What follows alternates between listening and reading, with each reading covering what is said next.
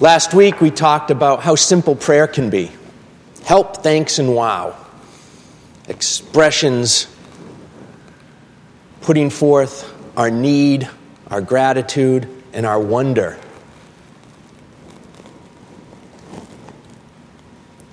And yet, hope, thanks, and wow tend to be singular events sometimes. And prayer is more than just a singular help, thanks, and wow. Prayer is also a conversation. From something deep inside us to something outside of us. And for there to be that conversation, you need to keep listening and responding. Mother Teresa is famously noted when asked what she does when she prays, she says, I mostly listen. And when asked, well, what does God say? And she says, He mostly listens too.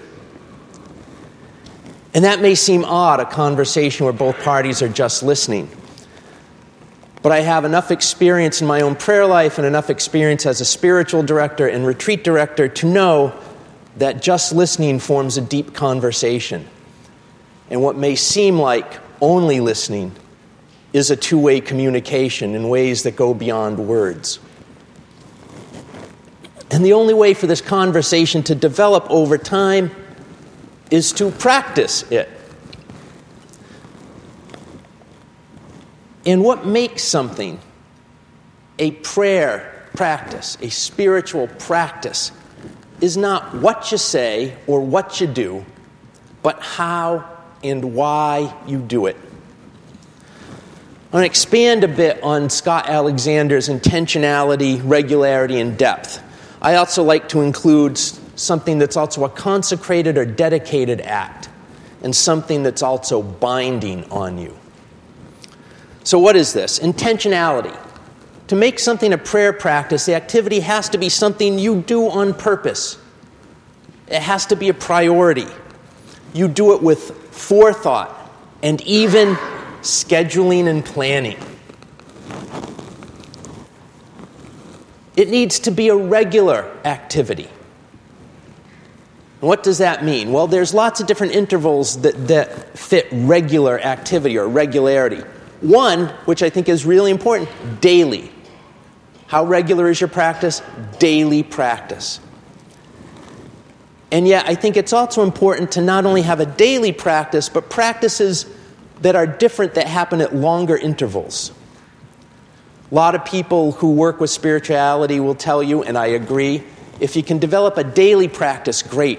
But then shoot for a weekly practice, and then a monthly practice, and then a yearly practice. Because these practices will tend to be different because of the time intervals involved. Depth. A prayer practice, a spiritual practice, is not a shallow thing. It is not something you have surface involvement in. You buy into it. You are all in. And you are prepared to go deep inside yourself. To be vulnerable to yourself. To be vulnerable to your conversation partner, whoever or whatever it is for you. It is soul work. It is at a depth of our being that goes beyond emotion and intellect and will. And I believe that a spiritual practice also needs to be consecrated. It needs to be dedicated to something beyond yourself. Its purpose is bigger than just what you get out of it. It is holy. It is recognized as binding you and connecting you to something beyond yourself. Now that may be for you God, the universe, the spirit of life, the community you belong to, or a cause you work for. But it's got to involve something that takes you just beyond yourself. So it's a deep into you process and a something beyond you process. And then for it to really work as a spiritual practice, I think it needs to be something you are bound to. You allow it to have control over you. You allow the practice to set the rules. The practice is the coach as well as the activity.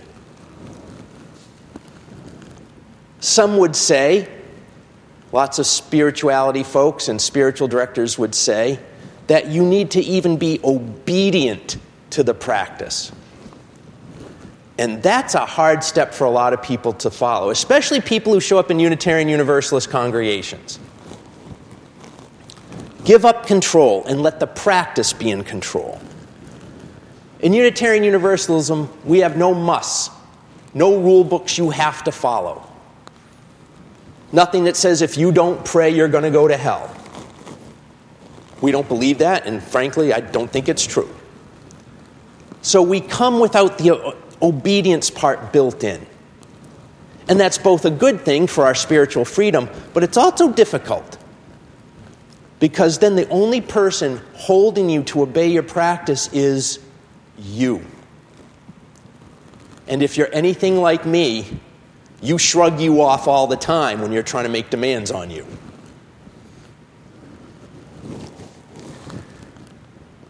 We have no specific Unitarian Universalist spiritual practices, really. They are imported from our Judeo-Christian tradition and from our other sources of religious wisdom, from Buddhism, from native traditions, from many things. Sometimes spiritual practices are so bound up in the rule book, following a religious program or text or law, that it seems oppressive. And quite frankly, I think that is, right? So we have to invent our own rule book, and then we have to stick to it, to obey the practice. And we spend a lot of time and energy avoiding our own rules. We might not like them. We fear they're too difficult, so we keep shifting them on the fly. We don't have the tools necessary to really follow our own practice. And when we're dealing with spiritual practice, there's certainly no IKEA question mark guy helping you put it together. So it's a little difficult when you have to write your own rule book and follow it. But a spiritual practice will not work, really, unless you are obedient to it. And that takes a lot of discipline. The purpose of finding this practice and discipline is transformation. Transformation means you are going to be transformed. You're going to be changed. And you must be open to the possibilities of what that change may be and where it may lead. Developing a prayer practice or a spiritual practice is really buying into the adage that the journey is the destination. If you set too much of a goal of where this journey must take you, or have too many expectations or too many limits, you're not going to get as much out of your practice. A lot of Unitarian Universalists want to have it all figured out ahead of time before they start. We are reasonable, logical people. We want to know what we're going to do, and we want to know what the result's going to be when we do it right. That's not how it works. It really is more about committing to the journey and then seeing what happens as you walk each step. And it's hard. You cannot learn to swim unless you're willing to just jump in the water and get wet. That's where it has to start. And we don't know where the journey leads when we're on a transformative journey. We may start the journey thinking we're going somewhere or thinking the goal is someplace, and then we realize as we're many steps down the journey, down the road, we're ending up somewhere else. That's transformation. I started meditating every day years ago because I was very stressed out. And it was almost impossible for me to sit still, which was a clue to me that I probably needed to learn how to sit still. And I fought my own practice a long time, many months, before I realized one day that, oh, I've been sitting and meditating this week and not thinking too much about why or how. I'm just showing up to do it. And that's when it started to be a transformative experience. Over the years, my practice of meditation has helped with many, many things. Helped me deal with many ups and downs in my life, helped me deal with health issues, helped me see things and change my behavior in ways I didn't even notice was happening. But I was definitely different. I became less angry, less reactionary, more thoughtful. It got to the point where if I didn't meditate every day, I felt it physically, like not working out or missing medication. And I don't know what it's going to keep doing for me next, but I just keep showing up to it. And its ability to be transformative for me, like any practice, only gets realized, only happens because it's a long-standing practice. The difference between you and me and any spiritual giant you want to think about is just practice. The obedience and dedication to the practice that makes them the big spiritual guru. Jesus, Buddha, Gandhi, Pema Chodron, Mother Teresa, Thich Nhat Hanh, the Dalai Lama, Pope Francis, you name whoever you want in there. The difference between them and you and me is the depth, length, and regularity of their practice. A few years ago in a book, Malcolm Gladwell talked about to really master something, you got to log 10,000 hours, right? He talked about the Beatles logged way over 10,000 hours in the bars of Germany before anybody ever heard of them back home, right? You know, it's like that. Are you going to show up to your practice long enough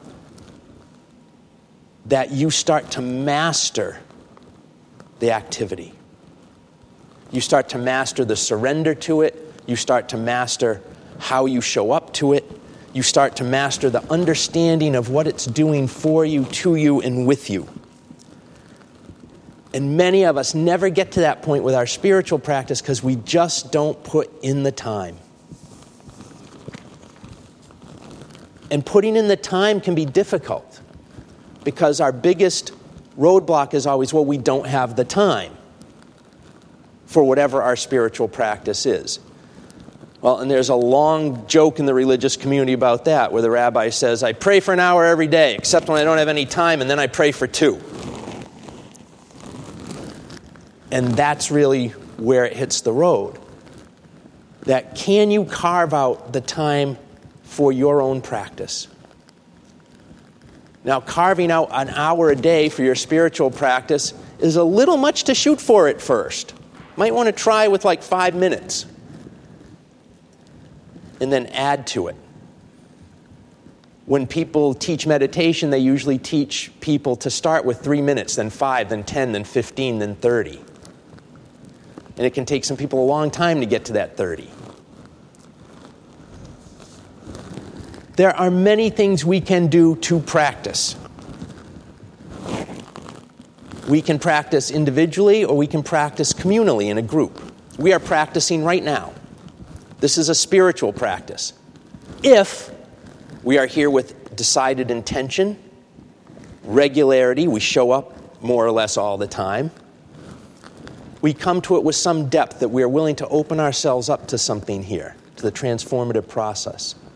That is about something beyond just us, as individuals or even as a group, that we are part of something larger. And if we're here and we let it bind us, is showing up for worship something that we tell ourselves we have to do? Not because you're a bad person if you don't, not because you're going to hell, but because you say, this is the important thing, so important that I will make it a binding thing on myself. I will obey the practice of showing up. Spiritual practices can be contemplative and active. As a spiritual director, one of the things I focus on with people is their spiritual practice. And I always recommend to people, if you want to jumpstart your spiritual life, try a practice that runs counter to your personality. My personality, believe it or not, as an introvert, are quiet practices. I like to meditate. I like to be still. So when I was doing spiritual direction training, my spiritual director basically forced me to take up a practice where I moved around and I wasn't still. So I ended up taking up walking. Now I jog and walk and hike and get exercise, but at least once a week I walk to walk. I'm moving around and it's a different experience than it is sitting and meditating. So I recommend that once you got one practice going, and it's easier to start with one that does fit you, once that's really going, add in something at a different interval that runs counter to what's usually the easiest for you. Things start to really open up. You start to see more and go deeper when that kicks in. Practices can start very simply. We talked about help, thanks, wow last week, right? They can start with moments, and you can cultivate the help, thanks, wow moment. Spiritual teacher and life coach Thomas Crumbs has written a book called 3 Deep Breaths. And he basically goes to that breathing as meditative exercise and says, you don't need to sit for 30 minutes to get a benefit from that. All it takes really is 3 deep breaths. You may not be a meditator, a person for whom that kind of practice works. But 3 deep breaths can help everybody, he says. He says the first breath is to center yourself. You become present to right here, right now. Just stopping and doing that will ground you.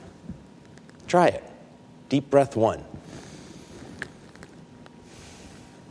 Here we are. The second breath is full of possibility. You don't have to control what happens, what you're getting out of it. It's an opening breath. You've grounded, now open. And the third breath is discovery.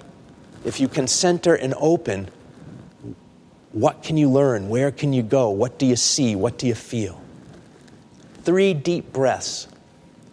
Spiritual practices can be very simple. And they can be so many different things. It just depends if you have the intention, regularity, depth, dedication, and you're binding yourself to it. Music in itself is a great spiritual practice for a lot of people. A musician friend of mine from Texas, Shelley Lane, has a lot of merchandise that says, "Music is the way I pray." And I get that. Do you do the regular practice of listening, playing music? I play guitar and I play daily. But at least once a week, I just play for me. I'll sing and play 30, 60 minutes, and it takes me somewhere else. No one has to like what I sound like. No one has to like my choice of music. No one knows if I'm making mistakes, but I get transported and transformed. You may have noticed that we're using music in the prayer this month as another extra way to pray when we're together. I go on retreat once a year, at least, usually 2 or 3 times a year with other clergy as a spiritual practice. And it's part educational, part spiritual, and part social. And it's good for my soul. It helps me do this work. Creativity is a wonderful spiritual practice. Any art, not just music. Do you draw? Do you sculpt? Do you dance? Do you even doodle? In a way that's a practice. There are whole programs of using your art as a spiritual practice. The Artist's Way is a very famous book for artists about how to make their art and their creativity a spiritual practice. One of my favorite writers, Neil Gaiman, says the answer to every life problem is make good art. Depressed, make good art. Bankrupt, make good art. Sad, make good art. have a birthday to celebrate, make good art. And I think he's really got something there. For people for whom creativity is important, it's a great thing to develop as a spiritual practice. Giving is a spiritual practice. Stewardship is a spiritual practice. Giving money and saving money can be very practical things, but they become spiritual practices when they are done with intention. You're going to say you're going to give so much money to the church. Notice how I threw that in there? Because the practice is important to you. It's the put your money where your mouth is, or where your other practice is, part of it. Is it done with some depth, that giving? Or is it just a requirement that's budgetary for you and the church? Is it for something beyond you? Because, say, supporting something like this church really does, in fact, save lives. You may notice the number of visitors we've had lately is up. And a lot of people who are visiting are citing the fact that we seem to be articulating some spiritual need and some social justice in a time where a lot of people are feeling really scared and anxious about our society.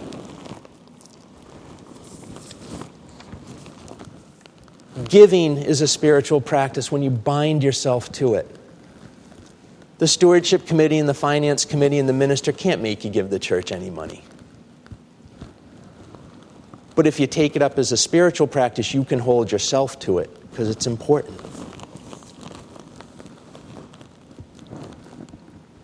Whatever your practice is, it's how and why you do it.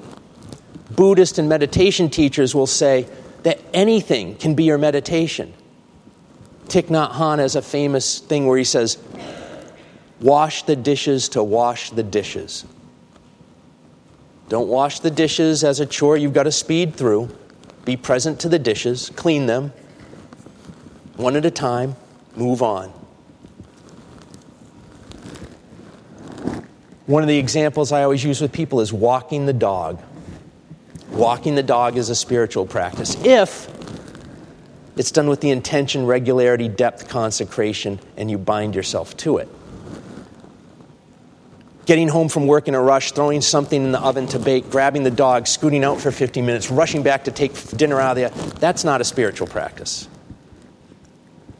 But setting aside that time with the dog to go and just walk the dog and be there with you and the dog and the world, that's a spiritual practice. It's not what you do, it's how and why you do it that makes it the practice. Anything can be your practice. Parenting, activism, writing, art, dance, judo, gardening, storytelling, you name it. If it's done with intention, on a regular basis, with depth, it's dedicated to something beyond you, and you bind yourself to it. And spiritual practice is vitally important, because once you take it up, it will underlie everything and ground the rest of your life. I'm in a lot of conversations lately with you, some of you, with other clergy, with friends, with people just calling up the church in these times. I'm anxious about the country. I'm scared about what's going on. I have a friend at work who doesn't know if they'll be let back in the country if they go home to see their family. And people ask me in all these conversations, how do we get through it? How do I cope? What do I do?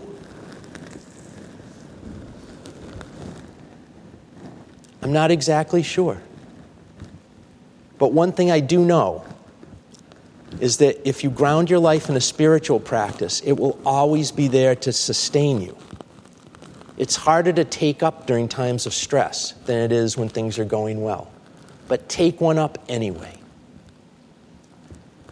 Because one of the ways I cope is I sit down and be quiet for 30 minutes every single day.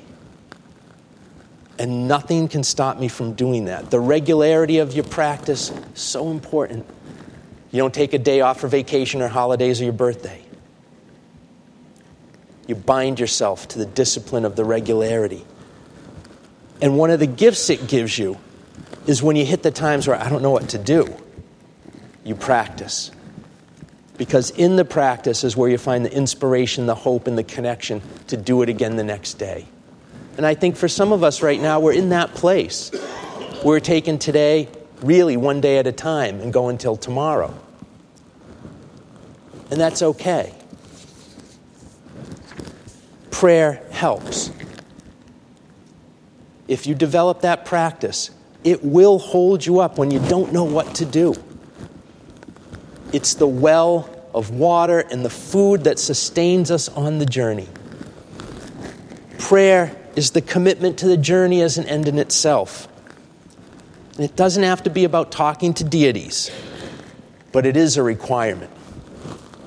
It can be something as traditionally recognized as yoga or meditation or talking to God. Or it can be something as different and simple as walking the dog.